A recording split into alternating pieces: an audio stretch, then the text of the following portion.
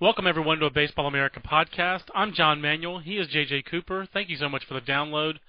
It's a great time of year, Baseball America, J.J. It kind of always is, but this time of year is a little bit more excited. And frankly, let's face it, how can you not be excited if you're a baseball fan after yesterday's Twins-Tigers game? A very exciting game, Game 163.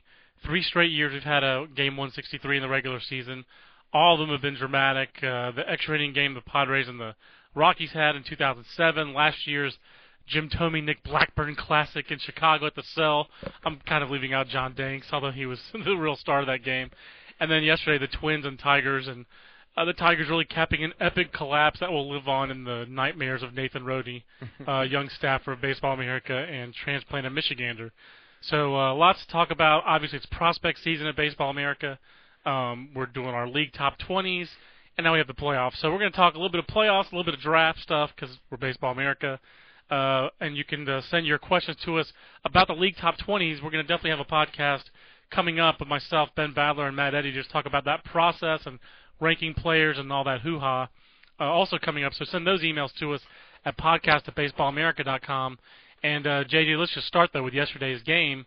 I mean, I really thank goodness for the Twins and the Tigers, because it was a relatively modest Major League Baseball season. Attendance is down. There weren't any really super compelling storylines, but a fantastic finish with the Twins catching the Tigers, and then a really compelling, dramatic Game 163. Oh, absolutely. And we really did need it, because agree. It was not. I mean, the regular season, if you say 5 years from now, what do you remember about the 2009 regular season? The answer will probably be not a whole lot. The Twins, this will be it. Yeah. But, and for the Twins to make this truly memorable, they can do that. If they now go out and beat the Yankees, this becomes truly memorable. Oh yeah, no, it goes beyond Minnesota. Right, I agree but right completely. now, it's limited to Minnesota. If they go out, get swept by the Yankees, it's limited to Minnesota. The only way it really lives on anywhere beyond that is that it's the last regular season game at the Metrodome, and for them to close down that stadium. It's not exactly a historic stadium. There has been a lot of historic things that happened there, no doubt. A couple of World Series. A couple of great World Series is the thing. Both tremendous 7-game World Series, you're right. I mean, that's the thing is that, you know, as someone who grew up in Georgia, I was in college in 1991. I mean, that World Series will be in my head for, you know, I went to North UNC, and there were toilet paper rolls on Chapel Hill when the Braves won in 91 and 92. When the Braves would win, like, the division or win a playoff series, I remember they rolled some of the trees on campus, which tells you a little bit about what the Braves meant back then, when the Braves had been bad for so long. And also when the Braves were remarkable. You know, and when the Braves were on TBS. Oh yeah, everybody rooted for them, no doubt. I mean, that's the funny thing is that that's what's changed. Is like when, you know, the Braves are now, I mean, much more of a regional team again, because for one thing, back in the 80s, it was something where your teams that you could follow if you were the average baseball fan in an area that didn't, you know, you weren't in a market that, you know, like, okay, yeah, if you lived in St. Louis, you were Cardinal, you know, all that. But you could follow the Braves, the Cubs, and if you had cable and it was really adventurous, you could have maybe the Mets. Maybe the Mets with WOR. Right. And you get a little White Sox too, because you get the WGN would throw occasional White Sox. It would throw the White Sox a bone every once in a while, but it was amazing. The Braves, I mean, that was that cover at Sports Illustrated. The Braves is America's team. And I remember the lead was about, like, you know, fans of Biff Pocoroba in Montana, you know, and it was true. Everybody could watch the Braves. So the email is tangent@baseballamerica.com. Actually, not really, but going back to the Twins-Braves World Series is something, actually, though, JJ, we haven't had this decade. This has been a good decade for baseball, in my opinion. Revenue's grown. Been a lot of interest, a lot of great regular season stories. There have been a lot of negatives as well this decade with the PEDs. But the one thing this decade has really lacked since the Diamondbacks-Yankees series is a big-time World Series. They've been great postseason series. The World Series have been the letdowns after great LCSs. Correct. Is basically what's happened. I mean, that's exactly what's happened. Like, you know, the Red Sox-Yankees LCS. That's the best postseason series of this decade. Right, but then the Cardinals after that was basically like, I mean, anticlimactic as it gets. Can you? I mean, you know, I can't even really remember a key moment. I can remember the series. About Jeff Suppan getting picked off, rounding third base by David Ortiz in Game 3, I believe it was. Okay, but that was when the Cardinals, that series was completely over. That to me is the most memorable moment of that series. But actually, this all does tangentially lead to my point, which was that baseball at its best, baseball, I mean, is not an action sport as much as it is the building of tension. Mm-hmm. Because the reality of it is that it's the interplay. It's, okay, what's going to happen next? You know, are we kind of being on that razor's edge of, okay, what's going to happen? And that was what was great about that Twins-Tigers game, was that from the 7th inning on, and it was also great because it was, I mean, you had, not that these teams didn't have power, but from the 7th inning on, you know, basically after you had Kubel's homer, what you had was inning after inning after inning of team gets runners on, can the pitcher get out of it? Pretty much.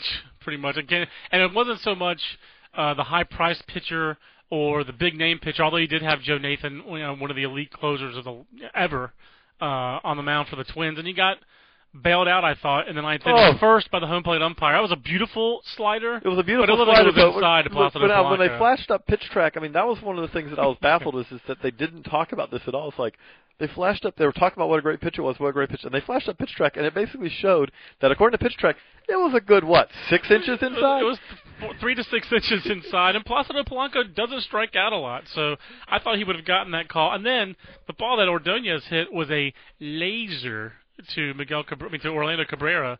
But how about O'Cab? This is an interesting guy to go off on another tangent. O'Cab, who was one of my favorite players in young O'Cab days as an Expo. I always thought that O'Cab was kind of underrated as an Expo. And you kind of look at it, it's like, not really. He was a really good player, an exciting player. He certainly left his knees and some of his back and some of his cartilage on the turf in Stade Olympique. So I don't think anyone ever really got to see him at his peak. Certainly a key player in 04 for the Red Sox. 10,000 people got to see him at his peak. The Fitz, Aaron Fitt and his dad got to go over there. But, you know, for O'Cab to say that was one of the greatest games he was in, I wanted to shake O'Cab after the game and say, you were in the Dave Roberts game. You were in Game 4, Red Sox-Yankees 04. But you know what? That was a great game. But the next game was a great game. But this was a great game from the standpoint of inning after inning. If you had... But also that O'Cab hit a 2-run home run in this game. But yeah, that's true too. But if you had Ryan Rayburn throwing out, you know, basically the run at the plate... That was awesome. That makes it a good game. Yeah. The fact that you had that after you had that 9th inning where basically, you know, Joe Nathan, you know, was in a deep hole and got out of it. To have, you know, basically Nick Punto throwing out, basically deciding, hey, I'm going to go home instead of trying to turn the double play. That was a tremendous play. You know, to have that. To have the ground ball up the middle that is like, how did Placido Polanco not get to that one where you thought this could be a double play? That's where you talk about the tension and the build-up. You know, the Tigers have a lead. Then this ball's hit out of the left field, and Rayburn misplays it into a triple. Then later in the inning, Rayburn makes up for that. That's how, and it's Casilla that he throws out. So Casilla's the GOAT. So within one inning, Rayburn's wearing the GOAT horns, and then he's a hero again. Casilla's the GOAT, and then Casilla becomes the hero with the game-winning hit. Or that tension where you're like, boy, the Twins have got a runner at third to tie the game, but Matt Tolbert's at the plate, and he can't hit. Oh, my God, Matt Tolbert came through. I mean, that is where that tension and the action interplay is what makes baseball special. And what it also is seeing when you get to like the 12th inning, where where your situation is like Bob Keppel is rising to the occasion. Right, and then you have the hit by pitch that wasn't. Yeah. I mean, clearly Brandon Inge got hit by that pitch. At least his jersey did. Yeah, he got grazed and that should have driven in a run. That said, does anyone have any confidence that Fernando Rodney would have not have coughed that lead right back up in the next inning? That's the only thing to me. And you can question every move that the managers make in those kind of games. They're the only ones who are down there and know their team. I'm not really big into second-guessing managers too much, but that's one where you had Fernando Rodney, and he didn't have Jim Leyland didn't even have anyone warming up. Doesn't someone have to be warming up when Rodney hasn't gone that long in years? But the thing about it is that, and one of the things I respected was like, especially like with the Twins, don't let Joe Nathan sit out there while you lose the game with your next best pitcher. Put Joe Nathan out there, and you know what? If we can make it to the 10th or whatever, we'll figure out after that what we're going to do. And also, Ron Gardenhire learned last week. He was criticized a lot up in Minnesota when he brought in Matt Greer to face Curtis Granderson, and Granderson had a big base hit. This time, no. Here comes Ron Mayhay, and he was at every crucial situation. You know, they used 8 pitchers, so Gardenhire was not afraid to go deep. And it is funny. Like I do think there was something to be said for. I mean, not that they didn't know the Tigers before that, but there's an advantage to having just played them. Like, hey, I'm not going to do this again. Right. A couple other side notes to me on that game. Rick Porcello, he was phenomenal. Oh, yeah. A lot of fun to watch. Early innings especially, to see this guy had a tremendous season for his age, and just a good season for any pitcher.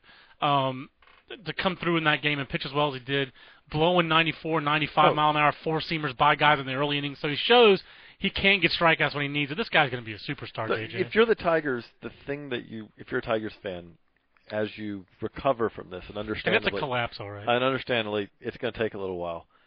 The thought of having Verlander, Porcello at the top end of your rotation, and maybe someday soon, Justin Turner, their 2009 first-round pick. The thought of that just has to be encouraging because really, you could dream on it and say, if Turner turns out. And we're leaving out Edwin Jackson, too. Right. Who, by the way, I mean, we're talking. He didn't finish well, but neither did the rest of the team. Right, but yeah, I mean, Edwin Jackson, you're talking with Porcello, Verlander, Jackson, let's not even take Jacob Turner in this. Yeah. Those are three of the harder throwers, especially Verlander and Jackson in the, American League. Like, that pitching staff can compare, ideally can compare with anyone in the American League. The Tigers, despite all the financial issues, I think are going to face them in coming years because their home city is turning into urban prairie.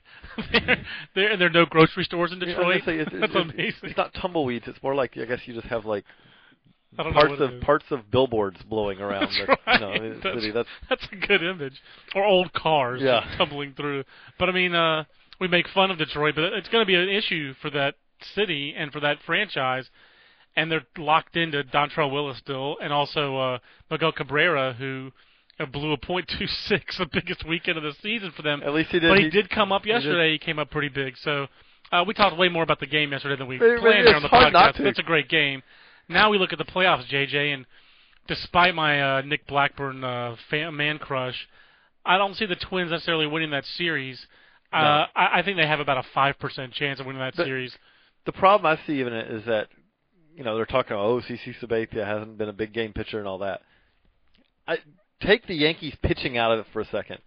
I just don't see how the Twins pitching staff is not going to get bludgeoned by this. Not that they don't have some solid pitchers, but that Yankees lineup is good enough that it's just, and pitching also in that park. I mean, where, it's something where I don't see the Twins being really built to win 12-10 at New Yankee Stadium. Those are two teams that are built so differently, and the Yankees are built to win with power. And the only cracks in the fall line I see for the Yankees are you do have Jorge Posada being Jorge Posada. He's a great player, but he's pretty much a whiner in my opinion, and whining about his playing time when really A.J. Burnett and Jose Molina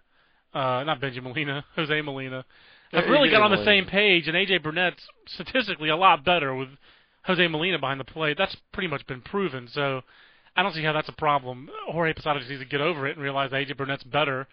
He's a delicate flower, and he needs Jose Molina behind the plate. If Greg Maddux needs his own personal catcher, exactly. Get over it. Don't get over it if A.J. Burnett needs a personal catcher. Yeah, so I think the only really the big chance that the Twins have is they would have to come out, and CC Sabathia would have to choke basically in game one, as he's done.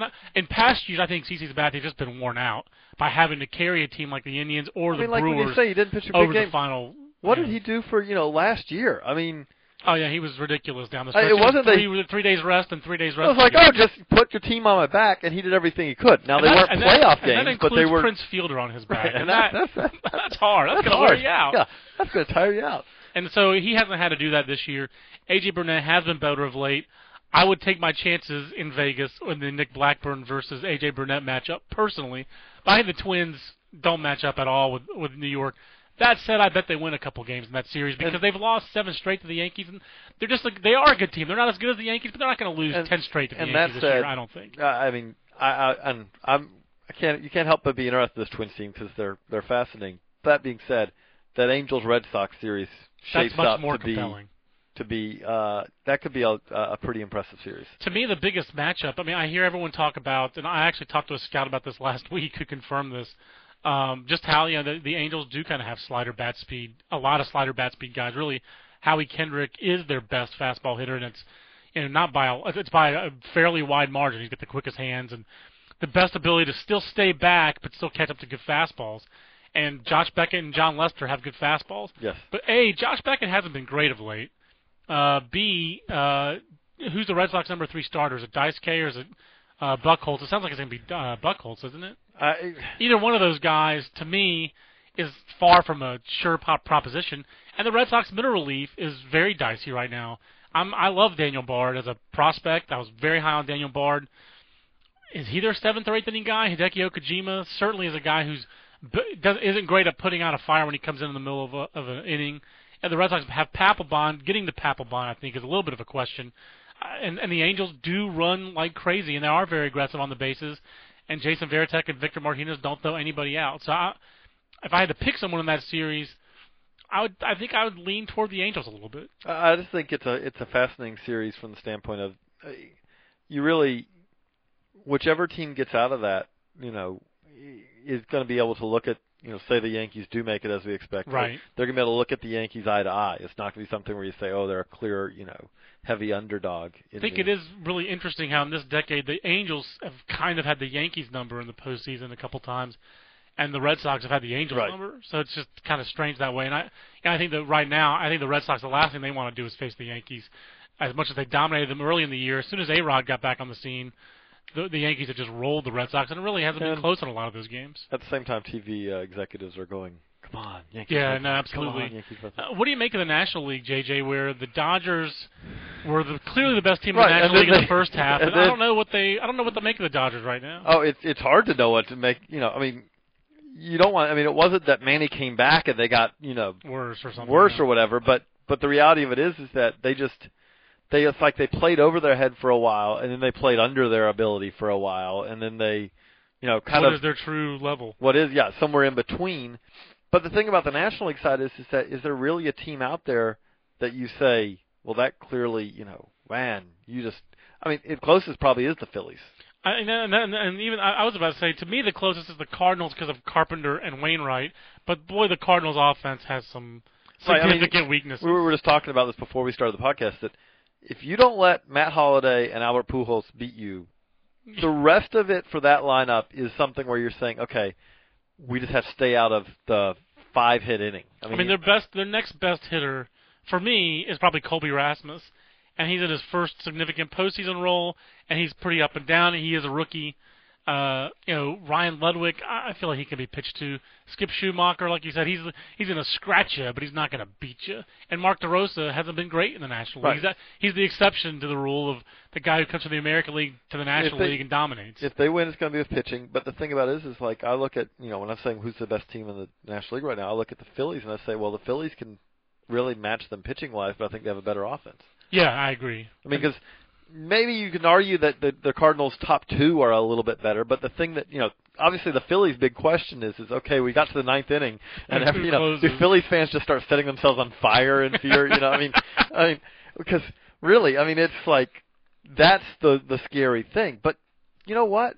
There are enough guys they have there who if you don't just reflexively say, well, Brad Lidge is our guy, they should have some ways to figure that out. I agree. And the real question to me seems like how do they use J. Happ?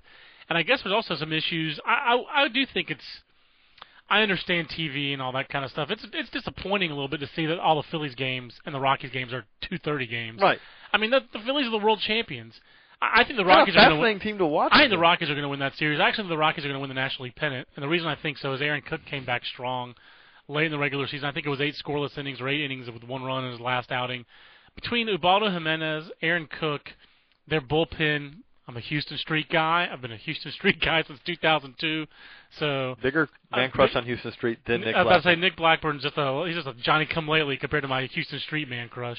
I still get verklempt talking about Houston Street in 2003 for Team USA. So, by the way, I will say Bill Smith on ESPN this morning was talking about Brian Dunsing. He's like, and remember, he beat Cuba in and the World Taiwan in the World Cup in 07. I was like, wow, good job mentioning that. But that is like if you were asking, really cool. Can a guy handle pressure? That's international pressure. There's no doubt that's pressure. I actually don't think it's a coincidence that the U.S. actually in back-to-back years, in 2006, they started Kevin Slowey in Cuba. And then the next year, I think Kevin Slowey's success against Cuba was actually a reason why they went with Brian Dunsing, choosing him for the team. Then he pitched well. The Twins, teach their guys to go deep into seasons. and B, they had teach their guys are command guys, and they don't necessarily overthrow. Both those guys are very similar, but they command their fastball. Everyone they have on the Twins pitching staff basically is almost as guys who they're not going to throw, they're not going to walk a whole lot of guys. Yeah. They may not blow you away, but they're going to have command. Absolutely. It's a Baseball America podcast. John and JJ rhapsodically talking about the playoffs here a little bit. I think the Rockies are going to win the National League. I could see it. I think the Angels are actually going to win the American League. I don't think that's the Fox approved. No, I think that's postseason, but that would be a thrilling style of play.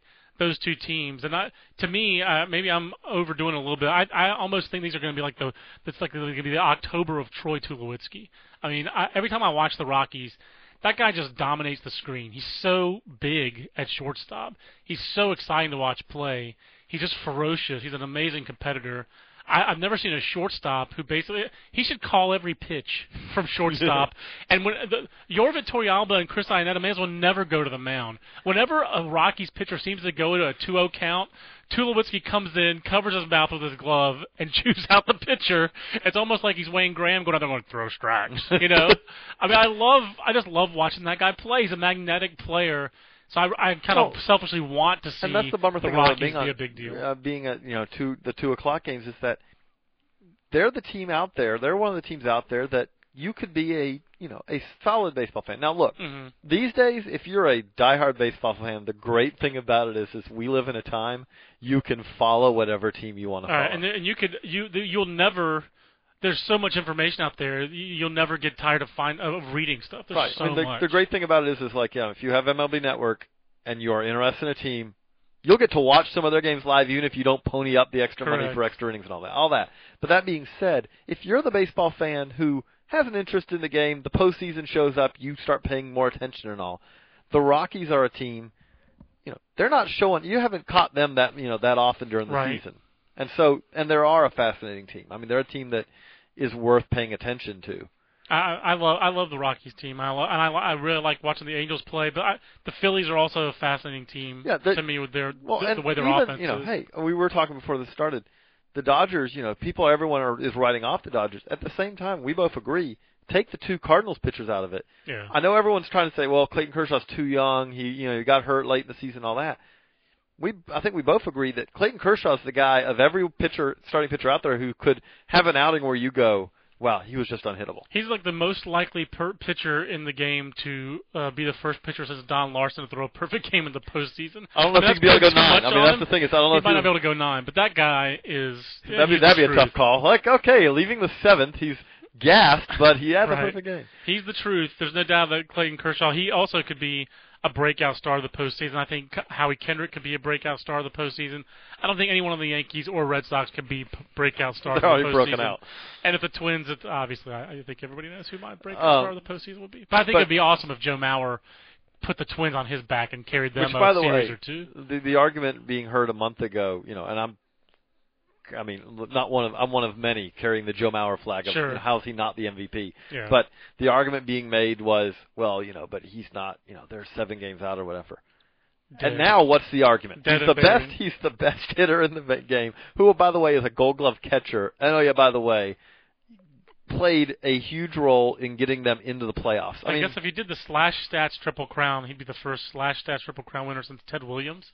And the reality is, to me, that is the, if you want to talk about the actual Triple Crown, that's what he can control. The funny thing is that RBIs, I know, it's the traditional one, but Joe Mauer can't control if he's got guys on base or not. Sure. He can control somewhat whether he drives them in or not. But can you hit for power? Can you get on base? Can you hit for average? Yeah. No, he does it all. He does it all offensively. I mean, he's the best offensive player in the game. So it's a Baseball America podcast, John and JJ. Got a couple podcast comments and questions I thought we'd get into real quick.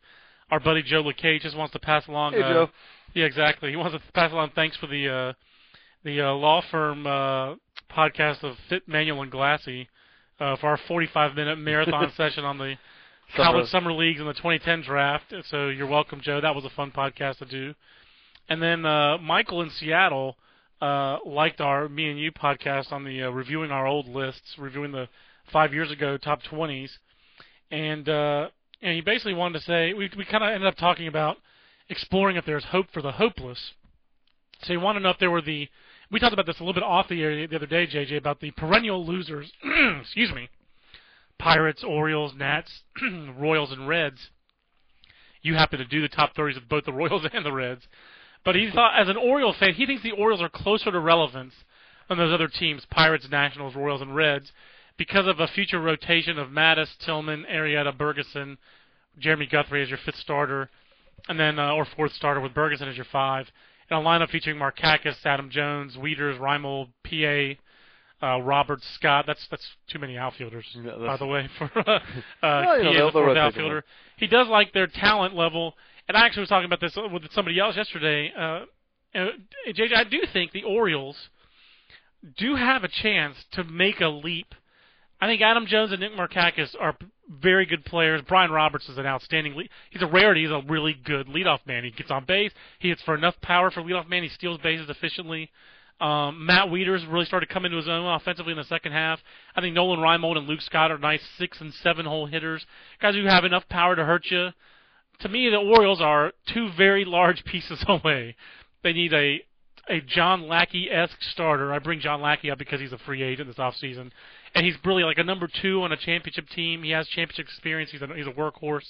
And then they're a true 4-hole hitter away. And I somewhat agree with you. I think we've talked about this. I think they're more of the 4-hole hitter. They need another hitter. I think to me, if I'm the Orioles and I'm spending money, I'm not thinking that 2010 is the year that we're going to, make that leap. I think the pitching's too young still. Right. And if that being said, I don't think necessarily by the time, like even by 2011, for this team to be what you hope, it's going to be, to give the bad analogy, but to go back to, we talked about that Braves team.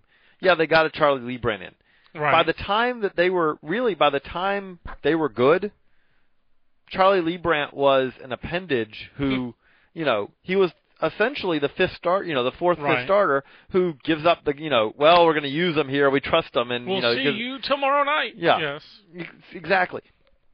The Orioles, if things break right for them, their aces are going to come from the guys that they already have. I agree with you. I used to think it was the other way. I used to think they needed a pitcher, but now I think they need. Really, that's. I think, and the thing is, I think Andy McPhail recognizes that.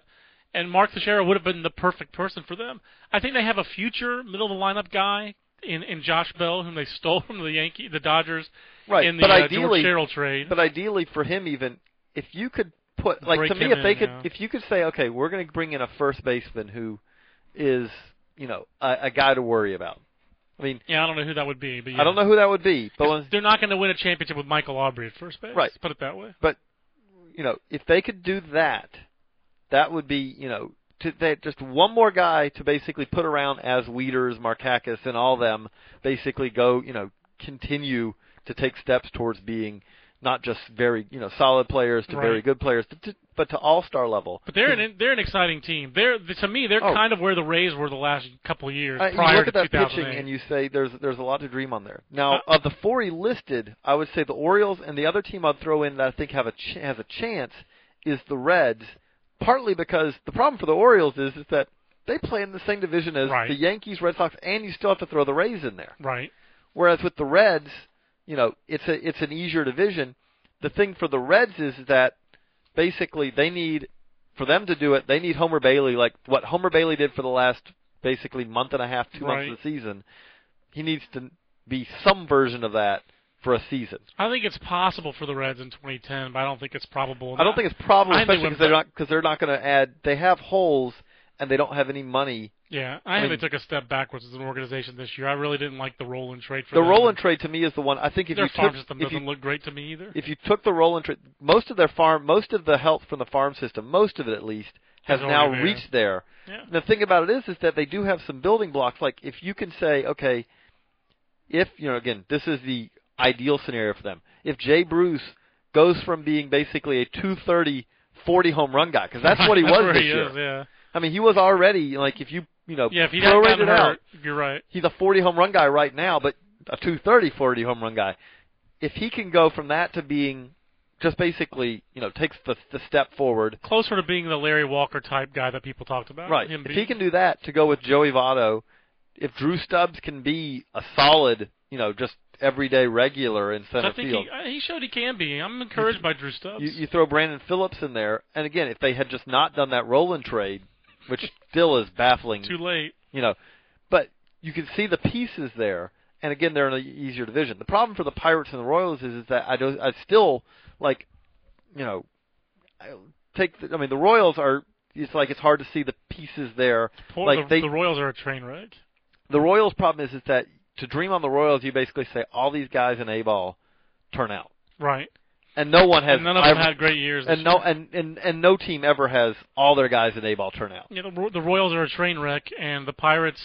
And the Pirates are a little bit further away. There are some signs of life there. Pedro Alvarez had a great second half. Yeah, Pedro Alvarez is the guy you say, okay, they're going to build around Pedro Alvarez, Andrew McCutchen. But the problem is that they've got a lot of complementary pieces that they also still have to sort through. And the pitching, to me, is Pittsburgh's biggest issue. They just went through a cycle of trying to rebuild their pitching staff, and right when it looked like they had a rotation that could be competitive, Ian Snell and Tom Gorzelani blew up, and they gave up on both of them and traded them. And I thought trading Snell, okay, maybe. I thought trading Tom Gorzelani was a mistake. I like Tom Gorzelani. Lefties with that kind of stuff are harder to find, and I just don't think Zach Duke and Paul Mahalam are front of the rotation guys, and I think that Tom Gorzelani can be. So they have a long way to go, in my opinion, on the mound. I like some of their position acquisitions, and Tony Sanchez has a great pro debut, which makes things look good for them there, but the pitchers they've acquired in a lot of these trades, JJ, when they've traded off players, are guys like Tim Alderson and Brian Morris, and guys who've gone backwards. Charlie Morton. Yeah, just not a lot of excitement there. So Ross Ohlendorf is like the best guy they've acquired so far, and he's nice, but he does throw hard. He's interesting, but I don't think he's a front of the rotation guy either. So Michael in Seattle, we agree with you. We think the Orioles are a better among those second division teams. And Cleveland's really starting over completely, and I wouldn't count Oakland as a second division team, although I guess we should. They've had 3 straight losing seasons. But actually, Oakland's a lot closer because they have Brett Anderson. And Brett Anderson, Trevor Cahill, especially Brett Anderson. I mean, if they had 5 rookie starters at points this year. And I talked to a scout who said that after Brett Anderson, the second best stuff on that team is Gio Gonzalez. He cannot figure out why Gio Gonzalez gives up so many home runs. But it's the same problem he had in the minor leagues. He's going to have to figure out some way. If he doesn't figure that out, he won't last. But Gio Gonzalez has, in my mind, like number 3 starter written all over him. But he has this one fatal flaw right there, and he hasn't gotten over that. But the other thing with Oakland is they are brutal offensively. It's a brutal offensive team. Where like right now their best offensive players, it's a battle between Roger Davis and Jack Cust. I mean, they're just not even close. Okay. I mean, Adam Kennedy was a significant offensive upgrade for them. But I think it's easier for Oakland to find offensive help than it is to find a number 1 starter, which Brett Anderson is on his way to being. There's no doubt about that. And before we wrap up, we had one more topic we wanted to touch on, which was we both heard it on Mike and Buster. Yeah, Mike and Buster this morning on ESPN. Bud Selig was on, and it struck us both when Bud Selig was talking that when they were asking him about competitive balance and all, and he's made this message very clear. It's like he thinks that this year is an aberration, that that there is much more competitive balance. Yes, the big market teams are winning this year, but then he went on to say, but what needs to happen is true slotting for the draft, not suggested slots, but actual true hard slots. Hard slots. NBA style slots is basically what he talked about. And an international draft. The NBA style slot, this will have to be a blog post that probably will be online by the time this is uploaded. But what I wrote is the big problem comparing it to the NBA slots is the NBA has 2 rounds and only one of them is slotted. So what if baseball with a 50-round draft, and of course the NBA has minor leagues now, but certainly not to the extent Major League Baseball has. But so how many rounds would you slot? Would you slot 5 rounds and then the draft would only be, say, 10 rounds? I actually would be for that. I would love it if baseball cut its draft to 10 or 15 rounds.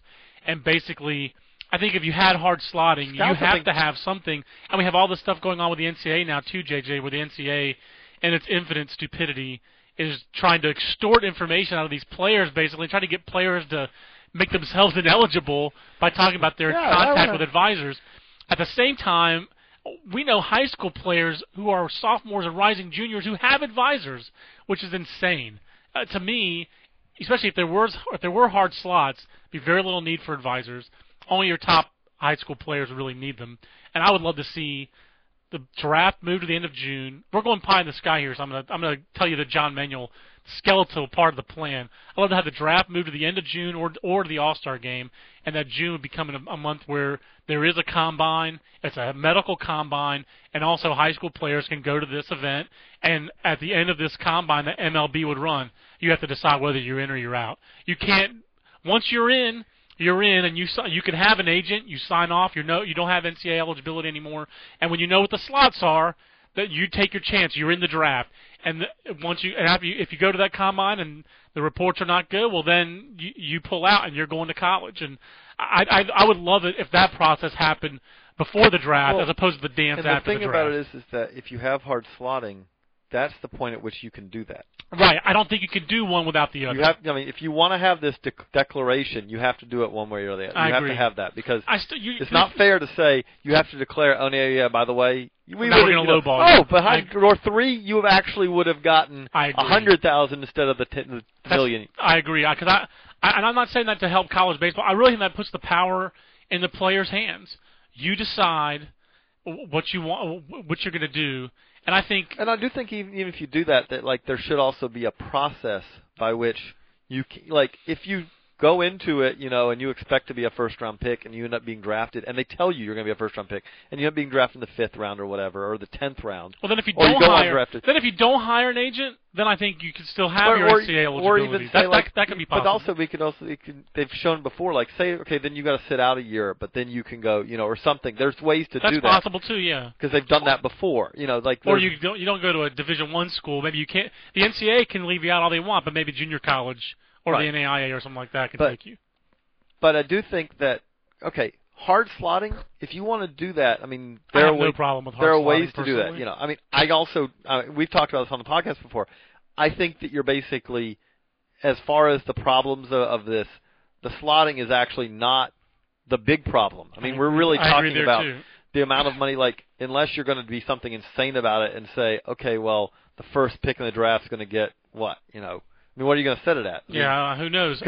I do hope. I would also, part of the John Manuel plan, is if you have hard slotting, a lot of that money that is now going into signing bonuses, and some teams are spending $10, $11 million in the draft. You need to increase the per diem that you give to minor league players. You need to increase the minor league salaries because that's another whole other. Right. That's where some of that money that we're talking about wouldn't be going into signing bonuses. A lot of that money has to go to actual working stiffs in the minor leagues. You know what? If you play in the minor leagues, I was just talking to a minor leaguer about this, and he made the point. A friend of his got to the big leagues. He was a AAA player, right on that edge. He was making $10,000 for the year. The day he got to the big leagues, the week he was in the big leagues, doubled his salary. Correct. More than doubled his salary for the year. I would love to see basically the money that gets poured into signing bonuses for players, and in a lot of cases wasted on signing bonuses for players. I don't want that money to stop going to scouting and player development. I want it to go more to player development. I think that teams should spend more money on nutrition for their players, on classes for their Latin American players, and for all their players, guys they sign out of high school, to make them complete human beings. But also, if I ran a team, why do minor league teams have 3 coaches? Shouldn't they have as many coaches or more than a major league club has? That's where player development happens. So that's where some of that money would need to go, but that would have to be a more comprehensive approach. The international draft, I think, is what we were more interested in. That's the part that I don't know. It's easy to say, hey, we need to have an international draft. How do you do that? That's the easy part. And I think if you said, hey, even getting it agreed to, easy part. There's some debate even if you don't have free agent compensation tied to it, does the union even really have a say in it? Right. All that's all the easy part. And then you get down to the part it's okay, so how are we going to do this? Yeah. Scott Boras had an idea in our 2001 Fix the Draft issue that had an October 1st international draft following 6-week combines at 3 sites, 4 if Asian players are included, which all players must attend to allow all teams to evaluate their skills, health, and eligibility. This would reduce scouting costs and afford all clubs equal access to talent. I like that idea. I doubt MLB would ever do the Boras idea, and that's clearly boiled down because we had space limitations in the issue. Right. But I think the Boras idea of making, if you're 16, 17, if you want to play, if Major League Baseball, if you want to sign a player, he has to come to this combine and register and be put into the system, and everybody can see him. One of the biggest issues is verifying the ages of these players, verifying their names, their ages, making sure they're not, that Isabella Giron is not really, oh, that's really his sister. He's really this name. But also, that's how you hide a lot of these teams hide these players and then sign them for giant bonuses where half of it goes to their Buscone or their agent or whatever. But here's the problem. Here's a couple There are a lot of problems. Yeah, here's some problems. Okay, one, at some point, yes, okay, so you don't go to this.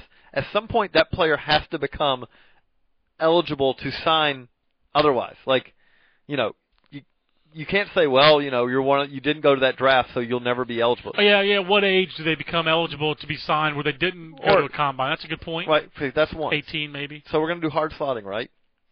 So presumably, yes. Assuming, okay, so you're going to slot in the U.S., and it's going to be eligible. You're eligible at 18, and say we're going to pay the number one pick $2 million. Right. So are we going to do the same for this draft, or are we going to make it, Good question. Or are we going to make it lower? How many rounds are you going to go? Like are you going to do this as for 2 rounds, and after that it's just the same free-for-all that it is now, or are you going to do it for 20 and lock up basically everyone in it? And at that point, I mean, teams aren't going to want to put the guys. I mean, many of the best scouting successes that come out of Latin America are the $5,000 guy you sign. Yeah, you're right. Well, Fausto Carmona, that great story that Chris Klein always told, where he signed for $12,000 and a new set of teeth. Right. Because he grew up on a sugarcane field. Well, those are the guys that, teams aren't going to want to take that guy to a combine and show him off for everyone else to sign. Yeah, no, you're right. I mean, that guy may actually just stay in the sugarcane fields because, a team's there's so many problems with this from the standpoint of it sounds easy, it sounds great, like a great idea, but another one is, okay, so Cuban defectors would assumingly be part of this. Well, how about Asian big league type players? What about the next Sung Yap Lee? What if who was the number 99 for Korea, the left-hander in the Olympics? I know his last name was RYU. Yeah, there was Yu, and Yu's the college guy. Yu was the left-hander, was 22 years old, getting comparisons to David Wells. Right.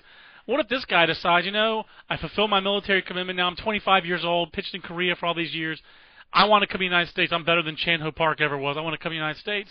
Well, how do you treat a Korean, quote-unquote, big leaguer? But I don't know. A step further. I don't know. Aroldis Chapman, say he defects in July, and say you're having a June draft or whatever. Does he have to wait a year? He has to wait a year? That doesn't make any sense. You've got big league ready guy like Alexi Ramirez, going a couple of years back. Big league ready guys should not have to wait a year or 11 months if they get, if they're not cleared in time for the draft. These are difficult details to work out. I do think an international draft is possible. I just don't think it's easily done. My whole thing is too much to chew at one point. They even said in the last CBA, hey, we're going to do an international draft. Right. Then they got down to doing it, and it's like, we can't do this. Don't worry about if you think that there are real problems with the U.S. draft, fix that first. Because the reality is that once you do that, and you have done that for a couple of years, and figured out, because the reality is that MLB, every time they do one of these things, what ends up happening is that they find out a year or two in, oh, we didn't see that was going to happen. Right. Fix that, and then take handle the sandwich, this nice little sandwich, before you basically try to eat the giant, 10-pound, hamburger. I actually believe the U.S. draft is a pretty easy fix compared to the international draft. So fix that one first. I think that can be fixed. But I think I don't think the two are linked myself. That's what I'm trying to say too. You're right. I think the U.S. draft is easily fixed, but I think the international situation is much more screwed up than the domestic situation. I mean, like this morning, Mike Greenberg talked about, so you avoid a Strasburg situation. There was no Strasburg situation. He actually didn't say situation. He said Strasburg disasters like Strasburg. And I was like, how was that a disaster? It wasn't at all. It was perfectly reasonable, and the people being unreasonable about it is ESPN showing, here's highlights of Strasburg from Instructional League, where nobody even keeps stats. The lineup he faced probably had 11 guys in it. I mean, it's cool. I think it was cool that they showed Instructional League video, but I mean, if I were Steven Strasburg, I'd be a little annoyed by the attention he's getting in Instructional League too. But it doesn't come with the territory. He is the first person I've ever seen Instructional League video of. It comes with the record-setting bonus, and it comes with we're in a time now. I mean, Bryce Harper could have been Bryce Harper, 10 years ago, and the reality is only Baseball America readers would have known about Bryce Harper. Probably true. Now it's not true. I mean, it's just not that we don't still cover those guys, but the reality of it is that Steven Strasburg was the new, Mark Pryor, Andy Bennis. The reality is that when Andy Bennis was coming through at that time, and Strasburg's a better prospect, right. but Andy Bennis was not a household name. I see your point. I guess very rarely do you see like video of NFL quarterbacks at the quarterback camp. That doesn't happen that often. Does it happen? You're Actually, Mr. NFL. I've seen, yeah. You've seen it, but have you seen it on SportsCenter or do you see it on NFL Network? NFL Network. Or do you see it online? That's what I'm saying. That's all I'm saying. I think Steven Strasburg is being overhyped a little bit, and it's no fault of Steven Strasburg's, but I should say Strasburg. But we covered a lot of topics, JJ. We probably need to do a podcast more than like once a week as opposed to every other week, but there's not other stuff going on in the BA universe. We do thank you for the download and for listening. Send those questions to podcast@baseballamerica.com, and we'll read them every week when we do a podcast here at baseballamerica.com. For JJ, I'm John. Until next time, so long, everybody. If you're a woman over 40 dealing with hot flashes, insomnia, brain fog, moodiness, or weight gain, you don't have to accept it as just another part of aging. The experts at MIDI Health know all these symptoms can be connected to the hormonal changes of menopause. And MIDI can help with safe, effective, FDA-approved solutions covered by insurance. 91% of MIDI patients get relief from symptoms within just 2 months. Book your virtual visit today at joinmidi.com.